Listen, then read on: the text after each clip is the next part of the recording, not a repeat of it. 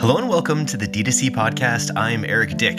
Today we are percolating with Death Wish Coffee's e-commerce director, Will Critcher. Death Wish Coffee is an amazing D2C brand that started in 2012, positioning itself as the world's strongest coffee and has now grown into an 8-figure coffee juggernaut and massively accelerating during the pandemic when we all turned to the bean to help us keep going. Will is a performance marketing veteran, and this podcast is filled with usable advice on how team alignment on the retail side of the business has created a halo effect in the D2C world, how a Super Bowl ad experience launched Death Wish and what it could do for you, why Death Wish super premium designation and their tagline as the strongest coffee in the world has been essential to their growth, and how the addition of a quick shop has exponentially increased the size and rate of their add to carts. And you'll also find out why Will would direct our $50,000 grant that we offer fictitiously to test an ad traffic source that maybe not people have, characterized best by orange and black. Some people call it Pornhub.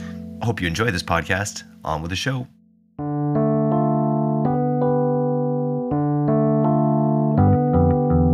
User engagement has shifted from feed to reels, and the vast majority of money from advertisers, being us, is obviously put into feed. A, because it's staple and it's worked, but also because brands, not many, have figured out how to entertain and then sell in that format. Every time I end up opening up Facebook, it's almost becoming more and more and more of like a TV guide, less and less organic posting in there. And I think, how are we going to recognize what the next step should be if we're sitting here trying to perfect a creative in Facebook feed when people are using this less and less and less? Step one for us is to recognize that this space is drastically shifting. I wouldn't lie and say that we figured that out yet, but I think that we've got the appropriate framework to figure it out.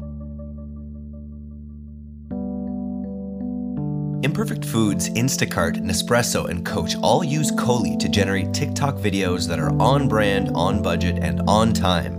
As one of TikTok's first creative partners, Kohli has the track record, know-how, and tools to help you TikTok your way to short-form glory. And now you can tap into that exclusive expertise with Kohli's TikTok Creative Brief template. It has all the steps you need for successful creator collaborations and best practices to create fun and engaging TikToks. Head to Kohli.com/TikTok to download your free copy and start creating TikToks for your brand that people actually want to watch. That's Kohley.com/TikTok.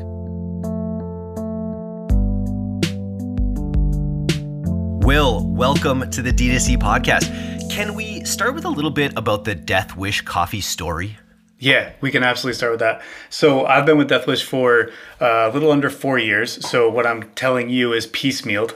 We are still a pretty small company, but it's always like the old wise tale. Like the founder says it to the best friend who we started with, and then it always just gets modified throughout time. But basically, what took place is the founder, Mike Brown, who is, I believe he had his master's in finance and became a CPA and was like, this is not my jam. I decided to open up a coffee shop here in Saratoga, New York.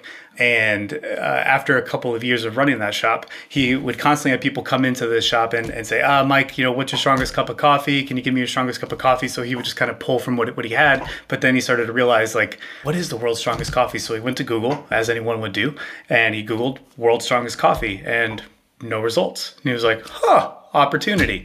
And so then from there, he went and, went through the process of sourcing different beans and doing all the investigation and research through figuring out, how to get the most potency out of a coffee bean, sourced a bunch of different stuff, and was able to concoct the world's strongest coffee, Death Wish Coffee. From there, I believe it was pretty shortly after he had put the packaging together.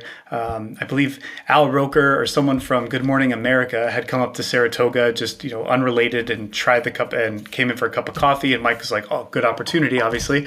And it made an impact. They ended up calling him later that day and was like, wow, this coffee is incredible. We'd love to come up and maybe interview you. What do you think about that? And he's like, yeah, cool. We can make that work, like in a week or two. And they're like, no, we'll be there tomorrow. So he's like, oh, shit. So they come up tomorrow. And at the time, again, SCT, Saratoga Coffee Traders, is the coffee shop. Death Wish was made in the basement of this little coffee shop. And so they came in to see the operation location, and it was just this like inside of a basement. And from there, I think it just kind of propelled some of the awareness that the benefits that we saw, and then that rolled into us competing to win a Super Bowl commercial, which aired in 2017, which we did. And that was the first thing I did within the first like 3 or 4 hours of being employed at Death Wish. I was like, once I had my GA access, I was like, I want to see what that looks like. And I can tell you, it was Mount Everest. It was crazy. It was absolutely crazy. The number of impressions. I was seeing a lot of people have been talking about Super Bowl ads on TikTok this year about how the CPM actually works out, especially for you who won a contest. It's free. Death Wish Coffees, it was free 99 from Intuit, right? That was great program on their part too, right? Because they're trying to build a list of businesses. Pretty savvy move.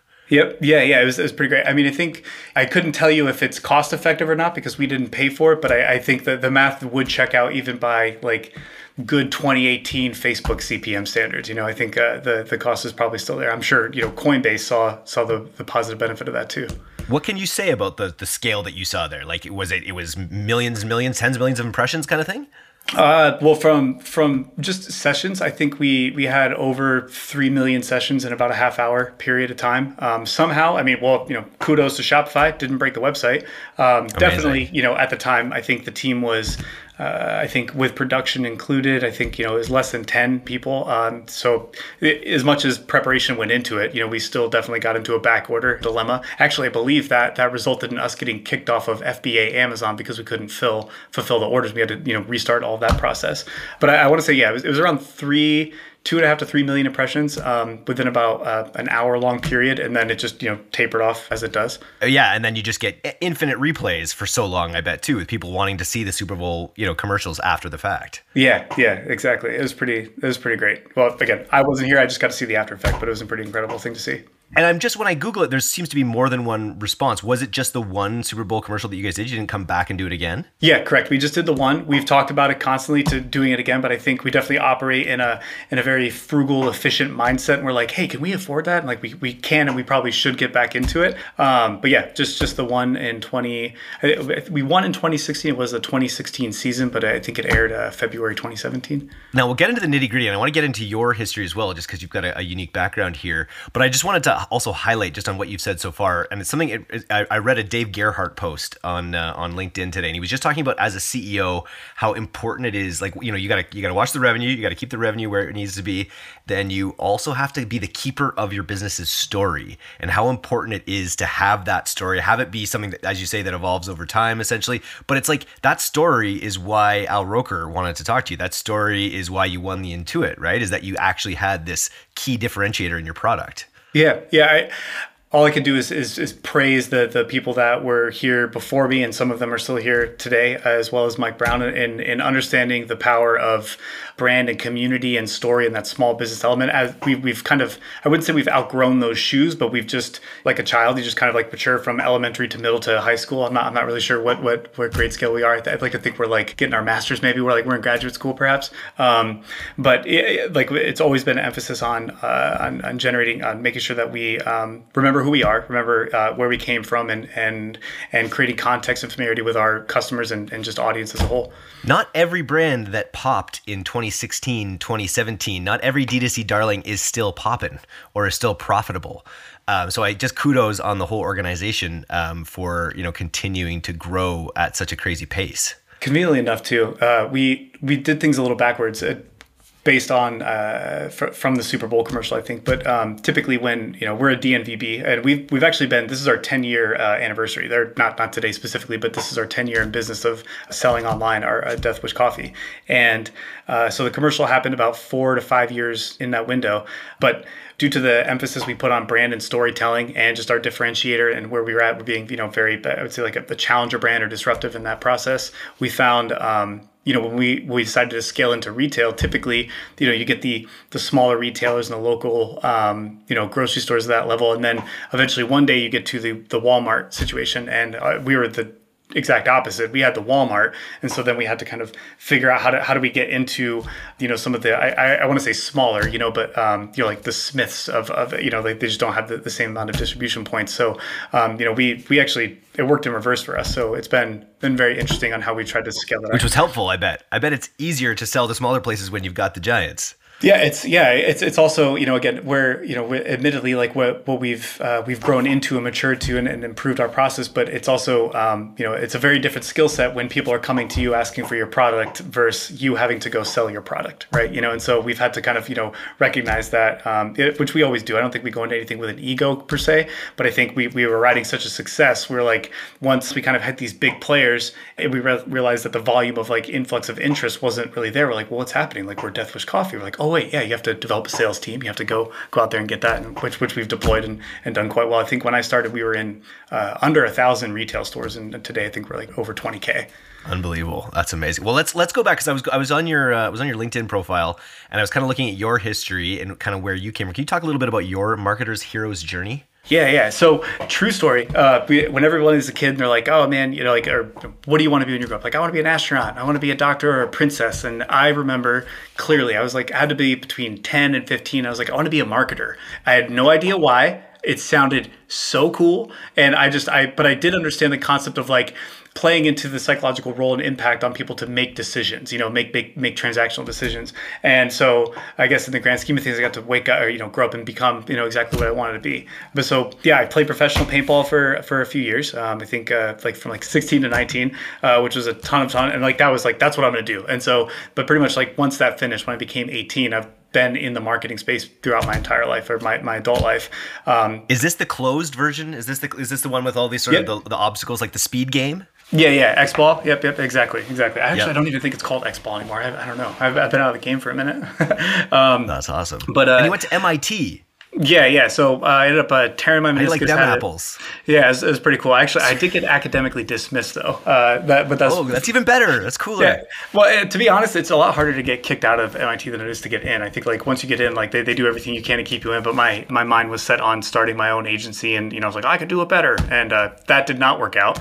But so I got academically dismissed from MIT. I've grown up kind of all over the country, so I went back to South Lake Tahoe, Nevada, started a graphics marketing company, and didn't work out too well. And then I took a job working with a pretty sizable print news publication or publisher, focusing on their digital side.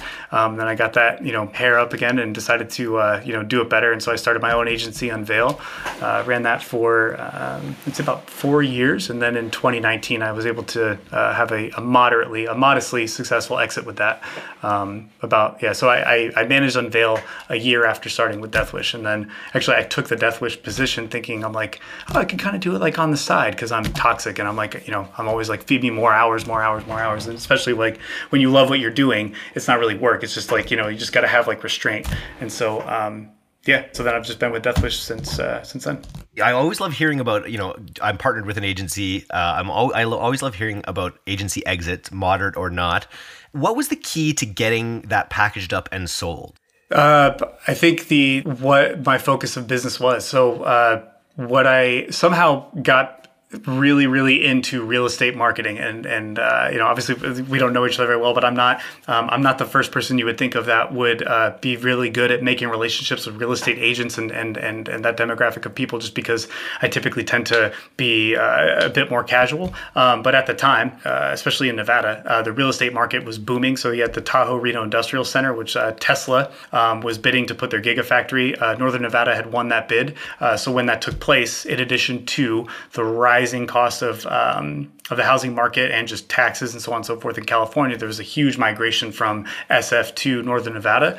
And so I worked with an independent brokerage to develop a live in this city campaign, more or less, where essentially we were just, I think the brokerage that I was predominantly working with, they generated more sales in the month of February than RE/MAX Realty Affiliates, which is the largest RE/MAX brokerage in the entirety of the West Coast, I think of like the entire Western Seaboard, did in the entire first quarter. And it was all just playing off of that. And so I was also in a long distance relationship at the time, and my girlfriend lived here in New York, and so had an opportunity to kind of scale it out and move to the east. And so when that took place, there was an agency far more substantiated in Reno, and was just able to kind of pass along that book of business. That's perfect. It's an evergreen thing because they're always going to want people to move there. Yeah, somehow owned the real estate advertising market in Reno for about 3 years, like unintentionally, but it worked out really well. I love it. It's the first real estate ads and the first paintball mentions that we've had on the podcast, so I appreciate that. The last thing I just wanted to mention about your career too, it looks like you started in as sort of indirect marketing, kind of brought in maybe more as a consultant basis, and then very quickly became the director. Can you talk a little bit about that process when you got to get Death Wish? That's a really good question, I think, and I can't say I've had to really formulate my thoughts around it. Yeah, so my involvement with Death Wish when I was hired was to take over all the direct advertising. So email, SMS was kind of budding at the time, but predominantly the performance marketing. So paid social, paid search, as well as oversee the entire Amazon side of the business. I would say over the course of the year, as the company grew, and as everyone, I'm sure a lot of your listeners know, like everyone's wearing multiple hats. It's no different here. And so as we kind of grew and developed we brought in, he was our COO, Mike Pilkington, who is now our CEO. The man changed my life. He was, my thought was like, I want to be a CMO. I want to be a CMO here at Death Wish. And he was like, I really think you need to go into more of the e-commerce focus. And I was like, you can get the hell out, like, not interested. And just over the course of a couple of months, he just, was able to make it very clear to me that this was the path that I should kind of lean more into. And through that process, just went into the e-com management and then the director role. I honestly, like most days, I think it's all smoke and mirrors. I'm like, you guys trust me. That's crazy. You know what I mean? But like, it's awesome. Imposter syndrome is real in this space, definitely. I'm just curious on that. Like, we haven't talked about that kind of thing before. Why do you think he pushed you towards director of e-commerce versus CMO based on your strengths? The best way I could answer that question, which unfortunately I don't think is going to be the answer you're looking for, is that Mike Pilkington is the top 1% of the top 1% of human leaders. And I think I've been privy to quite a few encounters with people who work in the space and who are very, very good. And I would challenge almost any organization or any true human leader that Mike Pilkington is probably a little bit better. And so why he did it, I can't exactly tell you. He just somehow understands humans, and he doesn't have he had no e-commerce background or experience. He comes from Cisco actually. So he understands the food space, but he just understands people. And he read me better than I thought I knew me. That's for sure.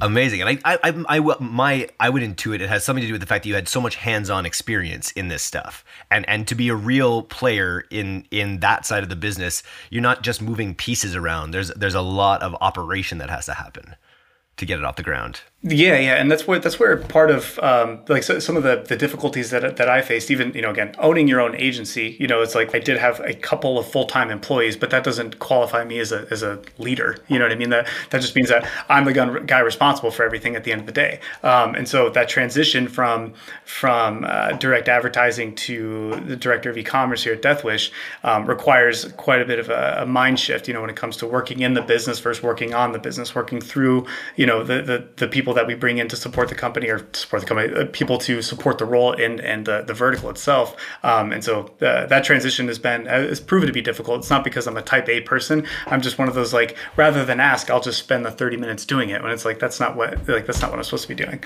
So it makes sense why I think like I've got a lot of the right tools in my tool belt and a lot of familiarity with those tools.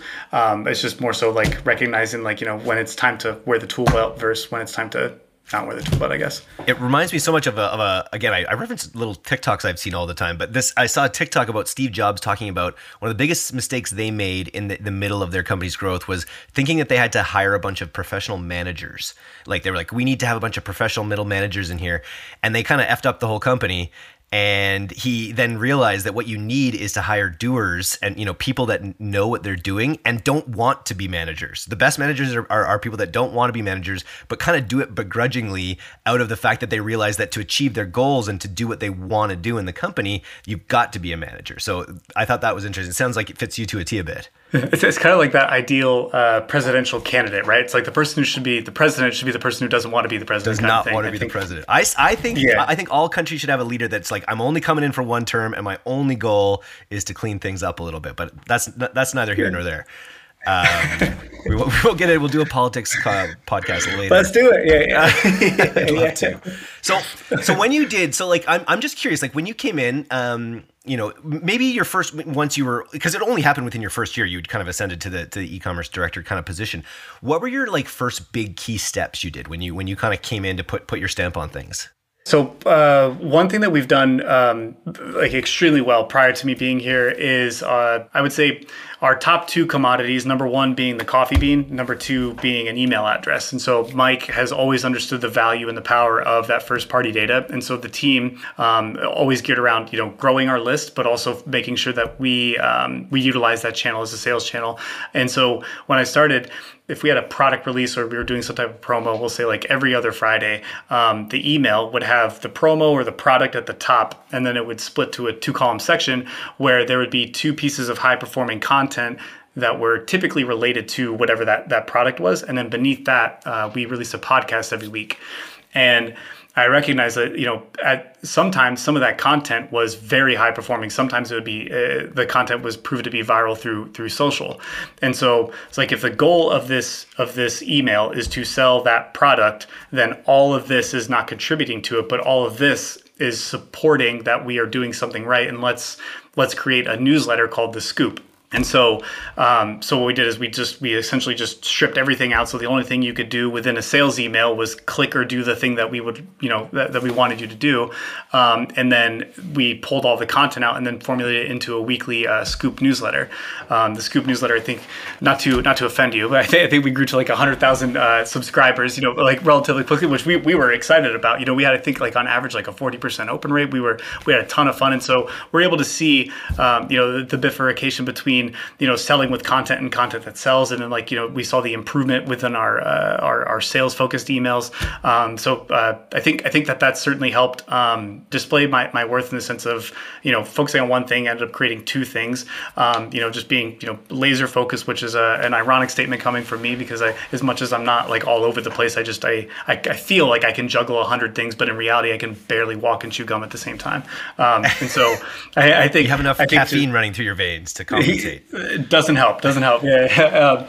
And so I think that certainly did help. That in addition to, I would say the Scoop. And honestly, I honestly think it has to do with because I haven't worked a day in a long, since I have started on Veil. And I think that creates a situation for me personally where it's it's not so much that I'm perceptually I'm a workaholic, right? But I don't look at it that way. Granted, I need limits. I need to create my boundaries and make sure I'm not putting all my eggs in one basket, so they say. But I think because of that, I think it displayed my tolerance, my work ethic, my interest and passion through that process too. I think it's my character, I think, kind of helped situate me to transcend the position that I was currently hired to do at Deathwish. iOS 14.5, the infamous Apple update, left D2C brands struggling to find and market to the right audiences. That's why hundreds of D2C brands are turning to Black Crow AI. Their plug-and-play machine learning technology measures in real time every visitor's likelihood to buy to build predictive audiences for retargeting and prospecting. In short, Black Crow can significantly boost ROAS by helping you specifically target people who will actually want to buy from you. Find out why brands like Magic Spoon, Barabee, and Liquid IV are using Black Crow AI. Visit blackcrow.ai to learn more and request a 30-day free trial. How would you explain your meteoric rise on Amazon? Was it just that everything else was firing on all cylinders? You had the demand out there, so your shoppers just happened to be on Amazon as well? Or was it a very aggressive sort of ad campaign to do it? I think a little bit of the latter. We were using a managed service when I started on the paid side for Amazon, and then quickly, I would say about 3 or 4 months after that, brought that in-house. And because I'm a glutton for punishment, I'm like, no, let's just do it the old school way with Excel and spreadsheets and all that kind of stuff. So we definitely had some pretty effective advertising, but I also think the our product is typically, it's always ranked, and I believe this was before I started, has always ranked very, very high on best product to gift. So I think during the Valentine's Day, Mother's Day, Father's Day, obviously Prime Day, and then getting into the BFCM phase, I think that always having really great positioning around the the giftability of our product, I think it just kind of helped keep us afloat and keep us going through it. I would really say it's that and it's just people shop on Amazon, and we're not afraid to put money behind putting ourselves out there and prospecting. We recognize that some campaigns might have an 80% ACoS, which is perfectly fine because our branded is at 3. So we're not afraid to do that. And I think one of the other benefits is that we weren't beholden to any shareholder situation. So it's like we're allowed to kind of take these risks and take ownership and just kind of I think Mike Brown said this as much as I would like to take credit for it, because I said it one time and Mike said I stole it from him. So I like to think that I'm as smart as Mike Brown. But the goal is that in X number of years, instead of people walking around saying, oh, let's go get a Starbucks, they'll say, I want a Death Wish. Granted, totally different coffee consuming experience, but that's always stuck with me, and especially when Mike validated it, that I allegedly stole it from him. I think it's been something that it's kind of like a byline in how we operate. Sometimes we'll even talk to people who are in the space or just e-commerce or just marketing as a whole, and they're like, oh man, your social is so edgy and it's so cool and whatever, and we'll sit here and have conversations and we'll say man, that post we just made was as sharp as a butter knife. We're like what are we doing here? We're losing our touch. But kind of hearing it from outside points of view, I think kind of lets us know that we're still we're trying to continue to be edgy and sharp and bold. And I skipped right over this, but when you mentioned the podcast newsletter, first of all, for you to come in and make those part of your initial role, those aren't always the things that have the biggest initial impact. So good on you for investing in these longer term plays potentially. How did that work? How do you quantify the impact of your newsletter and podcast, for instance, with your customers? Oh, that's a good one. Well, I'd like to think that I wish I could say that we could look at we utilize Klaviyo as our ESP, and I wish I could say oh look, hey, we sent an email that only points to content. We even actually drove traffic away from our website in certain cases, but when we sent this out, there's revenue attributed to that, and a lot more than what we thought that then it would in theory deserve. Granted, Klaviyo is not just saying that hey, this blog sold a product. We also have a pretty significant subscription side of the business.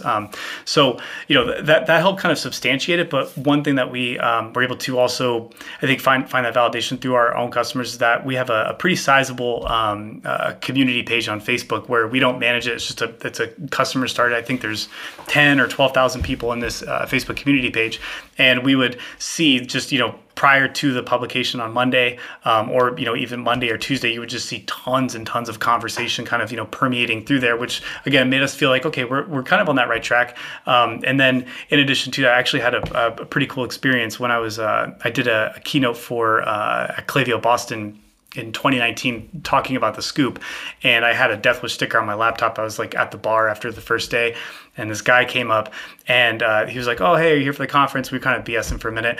And he was, he looked at the sticker and he was like, I've seen that before. He's like, I don't drink coffee, but I've seen that before. And I was like, yeah, I work for Death Wish. He's like, yeah, why do I know that? He's like, I don't drink coffee. And he's like, wait, didn't you guys send an email where you said hey, Richard Simmons is Gene Simmons after he drinks Death Wish coffee, and you made this weird GIF, which we did and we put into an email. I was like, yeah, we did do that. And I was like, that's incredible. This person who doesn't even drink coffee was able to kind of associate it. Granted, what does that do to satisfy a C-suite? I think as long as we're our activities are helping us produce the revenue outcomes that we're looking for, and we're seeing that we're able to observe positive sentiment, list growth, and engagement. I think that at the time it satisfied our efforts, or it satisfied people questioning any reason why we made those decisions. I love it. Now, and this, just take this from a newsletter, man, but it's a smart play, I gotta say, building the newsletter. I just got off a call this week with a high-level CPG guy who's looking at his next product, and instead of building a product, is thinking about building the content first in a lot of ways. You guys, you built the product and then built the content to support the community and things, but there's that other play, and that's kind of what we're doing in a way, where you sort of create the audience, query the audience, and then create products for them. And I imagine you can do that with future products you release. Yeah, I think an example of what would it be called, linear commerce, right? Where you've got you have your publishers have to productize their content, and the manufacturers have to somehow generate content to help supplement the product that they produce, and and building an audience prior to releasing the product. I think again, like we were already I think well into the game at this point, but we had a really great time, but we also saw some of the lasting benefit that came from it actually from producing that work. And I think the newsletter, there was I believe I read this. I can't remember the guy's name who, the founder of Morning Brew, but I read this article or essay that was put together as to like his process as to like what went into creating the Morning Brew.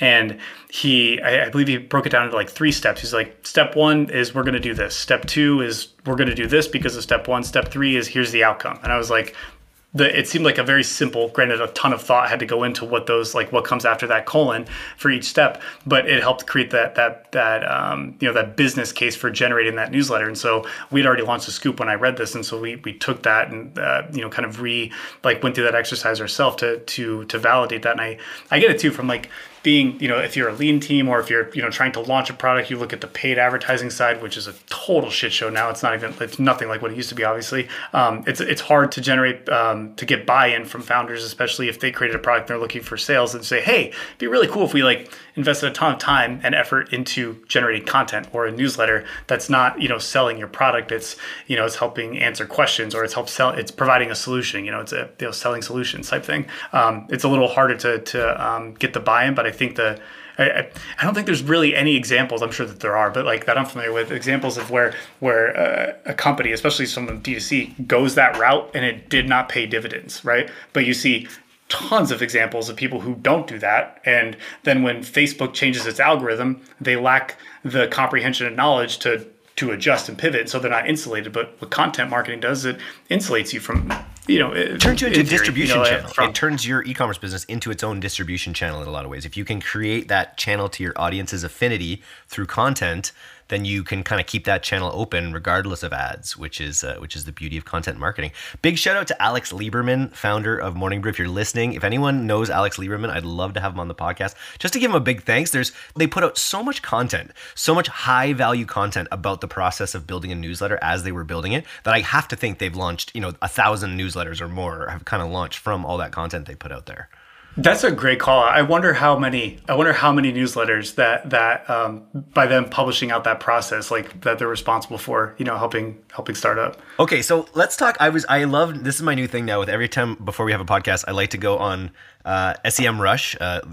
We're trying to get a sponsorship deal, so SEMrush, talk to me, and look at some of your organic keywords that you're ranking for. And there's one that really stood out to me, and I bet you know what it is. You're doing extremely well, number 1 with a bullet on the search term, why does coffee make you poop? Why would that be the case? No, totally makes sense. You get 22,000 impressions on your "Why Does Coffee Make You Poop" article. Where did that piece come from? Well, I think probably someone was taking a poop and they're like, "Man, I'm in here a lot." And it was probably Megan or somebody who's on our content marketing team, and they were just like, "Man, we should write some content about this." Actually, I'm gonna piggyback off your SEMrush plug, and we're actually looking at. We've been talking to Dude Wipes, and we're like, "There's an opportunity here. There's clearly poop, Dude Wipes and coffee. Come on, there's an opportunity here." That's so good. I think outside of for us in our space, it's there's some obvious layups and low hanging fruit, and I think that just happens to be one of them. What else? How do you approach? Because your content marketing is dialed. How do you approach your? Because I guess you guys are just cruising along here at over 100,000 visitors a month kind of thing. What's your sort of strategy for SEO going forward? I think right now how we look at SEO, right, is that from the coffee space, right, I'm going to oversimplify it. Let's say that there's only so many things that you can generate specific to the term and the phrasing of coffee and the type of that consumer intent, that intent-based searching. And I think that we've identified a handful of them. Why does coffee make you poop? coffee stains, right? For instance, like actually that was one that we did. I don't think the search volume is as high as you would think it would be, but the one thing we looked at was like, okay, if the psychology of somebody who is typing like how to remove a coffee stain from insert something in their house, or like car seat. So what that validates is that either they or someone they are like closely related to consumes coffee. And then we could also probably assume that they're probably not super stoked that they're having to Google how to remove this. And so I was like, okay, let's see if we can rank number one for how to remove coffee stain from insert said thing.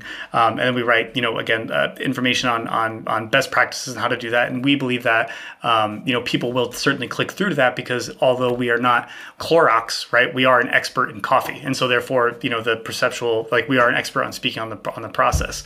So, if we can then provide that information to to likely the right audience, who depending upon if it's them or maybe a significant other, so on and so forth, that's searching it. But then if we can also, like, how can we maybe change their psychology? So while we were looking at ways to remove coffee stains, I think someone said I think we found something that was like, pour beer on it, and so I immediately was like, okay, so there's a coffee stain, you like pour stout on it, like that wouldn't work, and I was like, wait. That would be really funny. What if we like supply like the best practices and information we can on like how to remove coffee stains plus anything that we know through our master roaster. And then like in the end of it, like encapsulate in a video, like how to remove coffee stains and like put coffee in like a white couch, like pour beer on it. Obviously, like it's not going to remove it, but it's just like changing the psychology or the mindset of the person who's looking for that answer. I think one of them is like, how to remove coffee stain, like, oh, you light it on fire. So like we burnt the whole, I think it was like a t-shirt up. But the whole point of that is to, rank in something that is relevant to, whoever is searching it up. But then in that case, we're like, how can we shift the mindset where it's like, they're not interested maybe at the time in buying coffee. They're just interested in getting rid of this. But if we can like make them kind of laugh at like, yeah, it'd be great if I could just burn my car seat or I could burn my curtain or something like that. And then perhaps that might intrigue them to sign up for email and purchase our coffee. The one that's most interesting to me, besides the Does Coffee Make You Poop, is your whole page that you have on Norse mythology. A reference, is that because your Super Bowl commercial featured Norse mythology? How does Norse mythology get tied into Death Wish? We partner, I'm not sure when, certainly before I started, with the famous guitarist from Black Sabbath, Zakk Wylde. And I think at the time there was a few rock stars and musicians who were like coming out with their own craft beer and coffee. And so Zakk certainly wanted to do it, found a great fit with us. So we move forward and we have Valhalla Java, which is I believe it's a medium roast blend. It's actually super, super tasty. It doesn't have the same caffeine potency as our as Death Wish coffee. And so from that, I think when we had so our logo is actually like the original intention of it is actually meant to be like a poison warning, right? Like that was the whole like skull and crossbones. But when the Intuit Super Bowl commercial got made, they took that and then their understanding or awareness of Zakk Wylde and how he's kind of this long bearded, almost kind of like Viking looking type person. And so they made it into this whole, Viking ship component, which was fine. And the commercial is great. But I think it kind of set this messaging that we're like, that we are this like kind of like type of Viking coffee and this whole like, this whole Nordstrom type thing. And so we just kind of rode that wave, right? Like that's not like we could have like, fought against it, but I think like who are we to tell the market how they should feel, and so I think we just kind of we leveraged it, but I think that's really kind of where that content came from. And it's funny, you're still getting traffic on it. No matter, you did this even maybe before your time. You just moved up to the top 10 on that page, up 15 spots on Norse mythology. Maybe it's with the Northman coming out. I don't know if there's which is a great movie, by the way. I saw that last week. Yeah, it could be. I think, there's been like a high influx of like Viking shows and things like that too. So I think it's just been kind of been a bit of a trending topic for a while too. So, what else? So we haven't talked about paid social. Where are you guys at with, a lot of the growth that we've talked about has been on Amazon and, other places with SEO. What has your paid social presence been like with Death Wish? I wonder if my initial reaction I just gave you is similar to other people who are in the similar space, and I think we handled iOS 14.5 decent. I think we were, for what we could do to, make pivots. Where we are today, though, I think utilizing social as a, paid social as a growth channel. Both from like an actual acquisition and also kind of an awareness, feeder, like a farm system. I think we found different obstacles that we're not necessarily familiar with. And I think those obstacles are best described from my perspective in Facebook's Q4 earnings report and specifically the CFO's summary statement. And I'm going to butcher this, but he basically said, he or she, I'm not sure, basically said that the Q1 is looking to underperform what they had projected prior to, and the reason for that is user engagement has shifted from feed to reels, which is not news to anybody, right? And so obviously he said feed to reels. He didn't say Facebook to TikTok, which is also definitely the case, or Instagram to TikTok. And the vast majority of money from advertisers, being us, is obviously put into feed, right? Because because it's staple and it's worked, but also I think because brands, not many, have figured out how to entertain and then sell in that video, in that format. And so I think some of where we stand currently with it is that and again, this is my opinion, I'm not sure, I have no data to back this up, but I think like every time I do end up opening up Facebook, it's almost becoming more and more and more of like a TV guide, like an advertising platform, it's like less and less organic posting in there. And I think that's Facebook trying to kind of compensate for what they were expected to underperform on their Q1. So where we're at is that when we started to recognize some of the challenges, higher acquisition costs, it just wasn't doing what it was doing this time last year, not even close to a degree.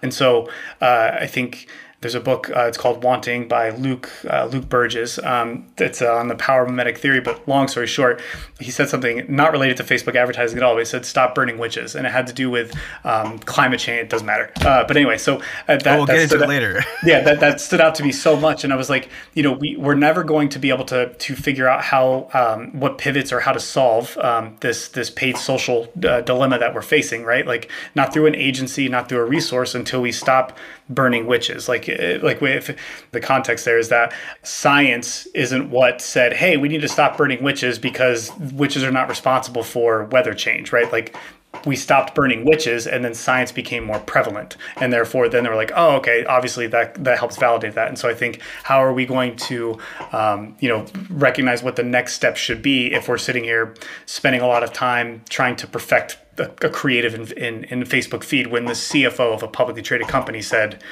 like, people are using this less and less and less, right? And so I think the step one for us is to stop burning witches and to recognize that the space is drastically shifting.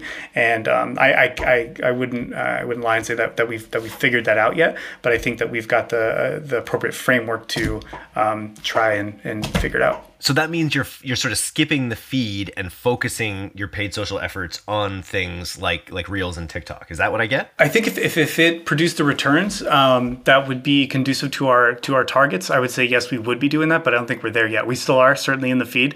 And again, I think like every day that we are, it is. I'm not going to say like that the feed is not worthwhile, because it certainly is, right? Like it certainly does still produce results, but I think it's the proverbial kicking the can down the road. It's like the longer we sit in this space and the longer that we kind of fight against, this unknown area, which is, I think, probably part of the obstacle. I wouldn't say so much for us, but I think it is a very understandable obstacle. It's like, I don't know what's on the other side of that. I don't know how to solve that problem. So I'm just going to keep taking my diminishing returns and apply all this effort in here. And so, yeah, we're still active in feed. And we still do see some very good weeks, some challenging weeks here and there. But I think ultimately, like, the shift is, it's the wave is certainly coming, and I feel like that I'm not the most credentialed person to speak on it, but yeah. Interesting. Yeah. Now, okay, so this is something we don't talk about a lot. I come from, I'm partnered with a performance marketing agency, and so this on the Shopify side of things, on the actual store creation side, we don't do as much.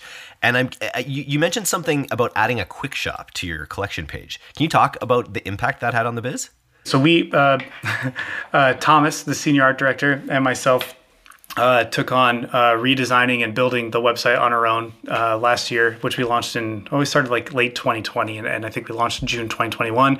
One of the main things, which again, it's not this unique novel concept of adding a quick shop feature within a collection page, but we did recognize through data that we already had that a lot of the conversion value was originating or the collection page had a lot to do with it. Obviously, if people are like traveling through that process. So we thought, what could we do to, just make it easier for people to add products to their cart? And so we just added added, the quick shop feature on desktop, which just allows people to quickly add products to cart, which was also beneficial because our pixel prioritization was add to cart through Facebook as well. So everything kind of like was situated for that. But by adding the quick shop feature on our collection page, our add to cart rate grew. Almost instantly. But I would say now that we've been live for like 6-7 months. I mean, we grew like 300 to 400% in add to cart rate, which certainly is impacted the conversion rate a little bit, right? Which is a different situation, but it's like at least we're getting there. But we also again rely on our automation and email to help close those deals, those purchases.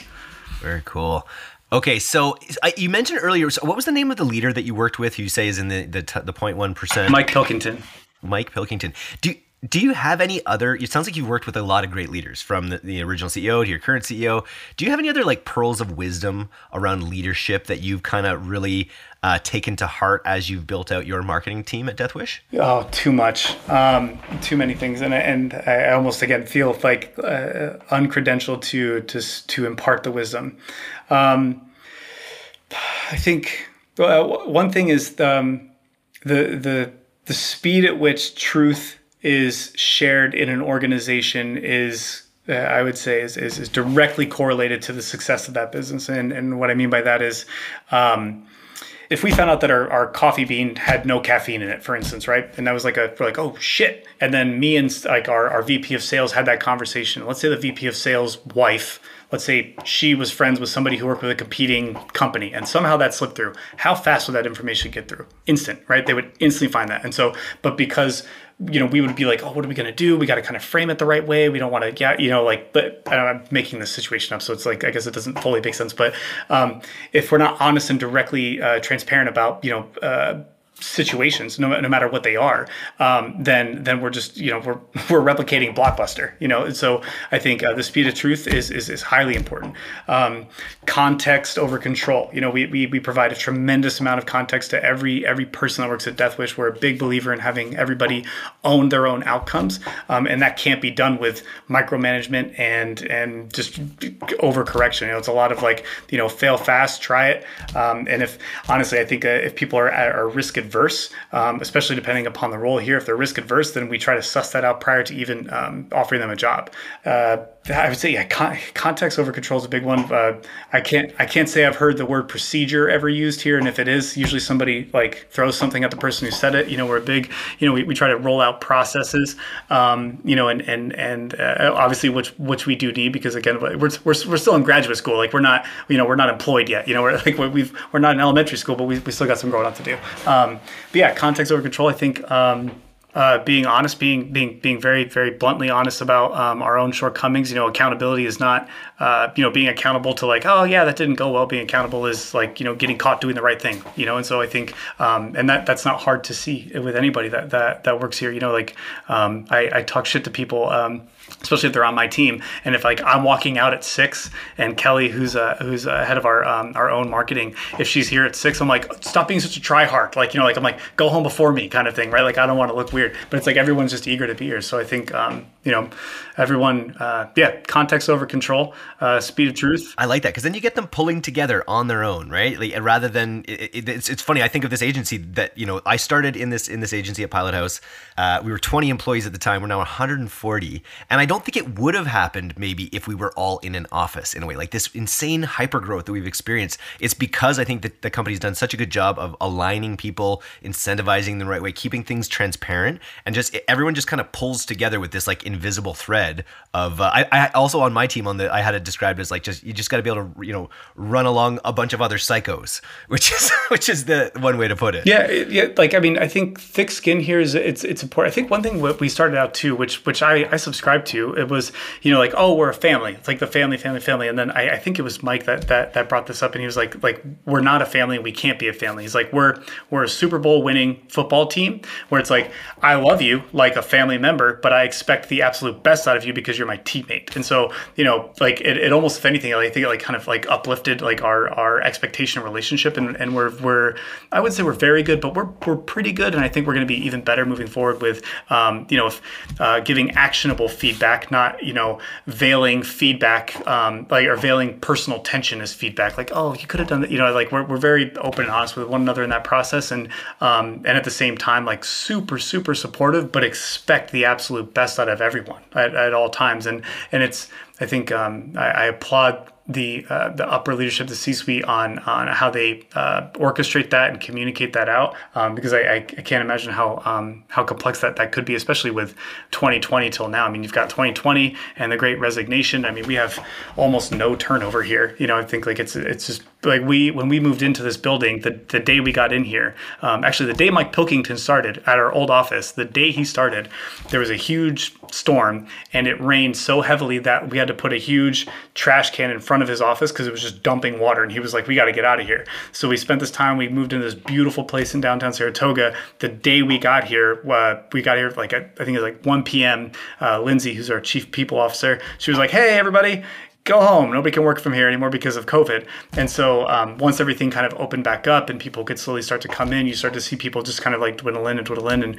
And we have a really cool work structure here where it's called Flex to Death, where you can either work from the office, you can work from home, or you can work remote. Doesn't matter if you live next door, doesn't matter anything. It's called CCT, which is core collaborative time, is between 8:45 and 3:30, which is the only time you have to be available. Anything outside of those hours, you don't have to be available whatsoever. We're pretty much allowed to set our own schedule in any capacity. And I think just giving the control to the people in the context. And we had a conversation, a leadership meeting about 3 or 4 months ago.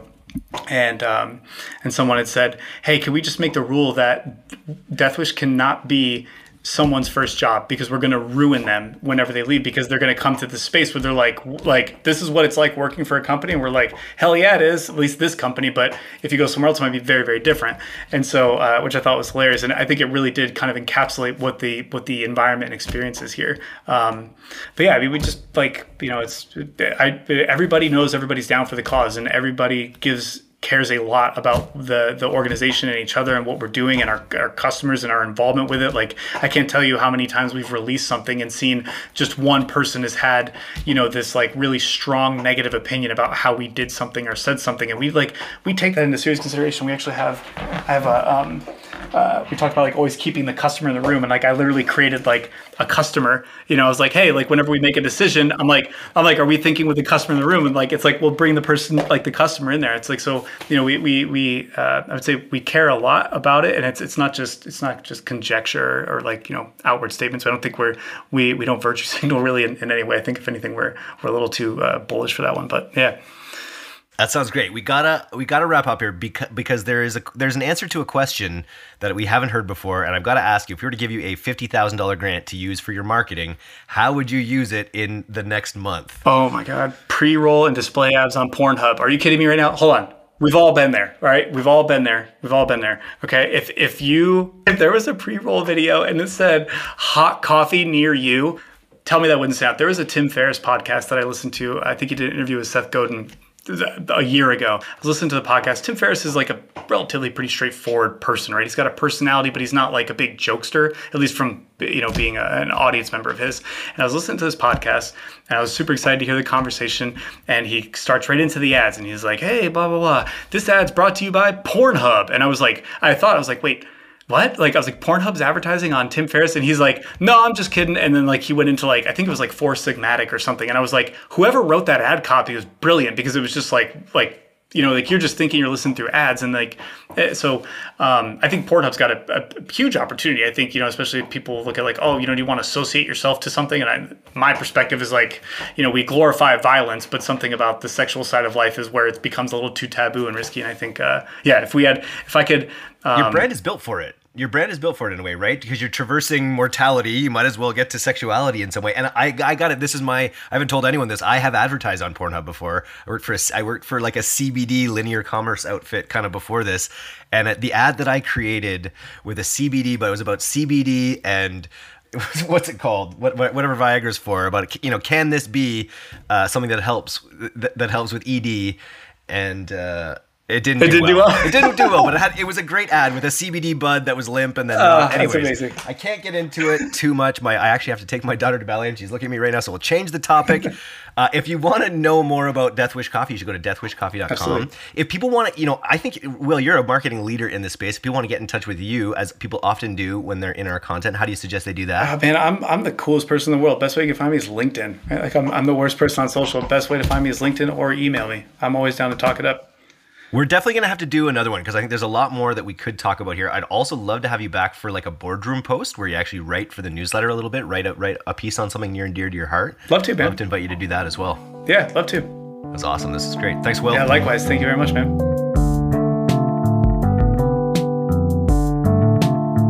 Thanks so much for listening to today's episode. If you're not a subscriber to our newsletter, you can do that right now at directtoconsumer.co. I'm Eric Dick, and this has been the D2C Podcast. We'll see you next time.